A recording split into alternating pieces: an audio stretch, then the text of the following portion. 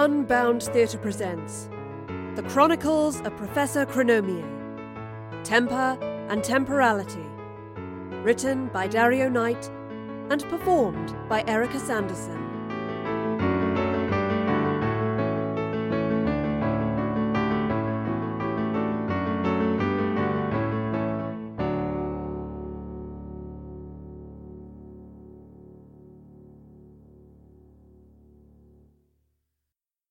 Chapter 6.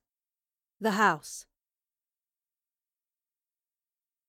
My dear Cassandra, I should be appreciative if, for the next few weeks at least, you might use the above address for your letters. I find myself in residence at Wickfield Park for a prolonged period at the insistence of Mr. Rivers. Young Grace Blackstone is quite well after her misfortunate accident on the main road. Such screaming all over a twisted ankle. It serves the foolish girl right for cavorting about off the pathway. Mr. Rivers has been a most conscientious host, and has also taken in young Miss Astrid, the waif I had twice encountered prior to Miss Blackstone's accident. She claims to have no home and offers no information as to her background. Furthermore, she disappears for weeks on end without an explanation as to where she's been. Mr. Rivers insists he shall care for her until we can find a suitable plan to ensure her safety.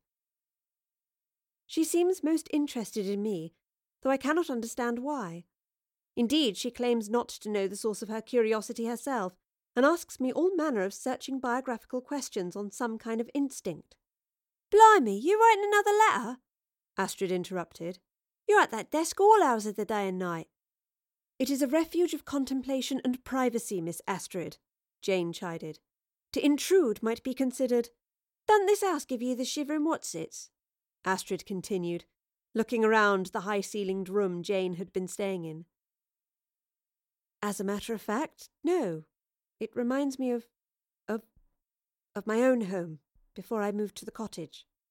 "Have a name, this old place of yours?" Astrid frowned. "Yes, it was called—" "Langley Hall," came a warm voice from the doorway. Mr. Rivers stood in an immaculate dark brown suit, complete with a pair of riding boots and a long overcoat. "Where are you off to, then?" Astrid inquired. "Halfway across the country, dear girl," he replied. "I've an old acquaintance with connections to a convent who might be able to take you in. Can't stay here forever, you know. I shall see you in a day's time, Mrs. Camberwell." "Call me Jane, please, Mr. Rivers." "Dear Jane." He took her hand in his, then turned on his heel and strode away. "Wouldn't want to spend me life in this place," Astrid huffed. "Something odd about it. And him." "Mr. Rivers has been extremely charitable to you, young girl. You should do well to show him some gratitude. Now hurry along. I have a letter to finish which you shall take to the postmaster this afternoon." With that, Jane turned back to her desk and Astrid stuck out her tongue. "Astrid," she called without looking up. "Don't do that." Wickfield Park was a curious country house. It was warm and dry, but to Astrid it had no homeliness. Everything was too neat and too sparse. The servants glided around in near silence, and no visitors ever came to the door, despite Mr. Rivers having continual engagements which took him away from the house. The time he was at home was spent mostly with Mrs. Camberwell, taking long walks in the garden. Astrid thumped down the main staircase and looked across at a portrait hanging above a fireplace. It showed Mr. Rivers and a fair-haired lady she presumed to be his wife, or presumably former wife, as there was no sign of another occupant in the house. Where was she? Astrid wondered. Rivers had never spoken of marriage. She let herself out through the main door, but stopped in her tracks a few feet from the threshold. Before her lay another thick blanket of silver fog. "Hello, you," she said in a hushed tone. "What you got for me now, then?" It had been 3 days since the last mistfall.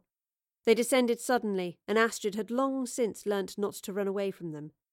She instinctively took the chronometer from her pocket and looked at it. Still 18:04. The jumps had been getting smaller, and it had been some time since the dials had shifted. "You're after something, ain't you?" she asked of the fog. "And you're getting close to it, I reckon. Come on, then. What next?" She pocketed the chronometer and stepped through the fog. She was in the garden. There were Rivers and Mrs. Camberwell strolling arm in arm. The old battle-axe had softened since the day the witless girl from the village had slipped on the wet grass and hurt herself. Rivers had coaxed a kindness out of his guest, and she appeared more at ease since arriving at his home. So why did Astrid not trust him? She looked at the chronometer. 1804. 3 years had passed in little more than a week, or so she guessed, since the fog never delivered her to the same time of day in which she'd departed. As Rivers and Mrs. Camberwell turned and walked out of sight, Bates the gardener trundled his wheelbarrow into view. Of all the Wickfield staff, he had proven the most talkative, in return for some help pulling up the weeds from the flower beds. "Quite the happy couple, them two," Astrid said in greeting, automatically reaching into the barrow and taking up a trowel to help with the digging. "Most I've heard him talk in months," Bates replied, doffing his sun hat in thanks for the help.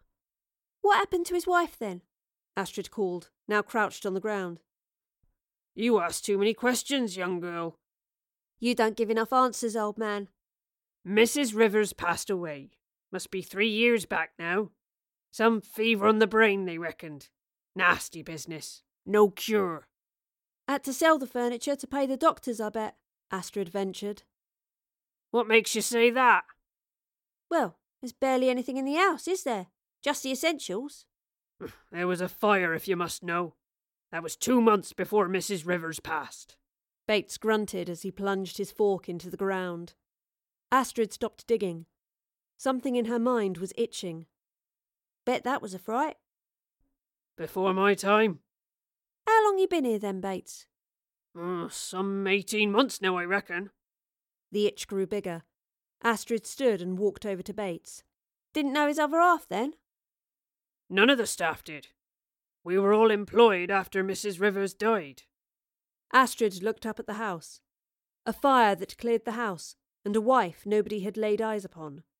No furnishings and no friends. Rivers was hiding something. She knew it. Like her in the silver fog, he didn't belong here.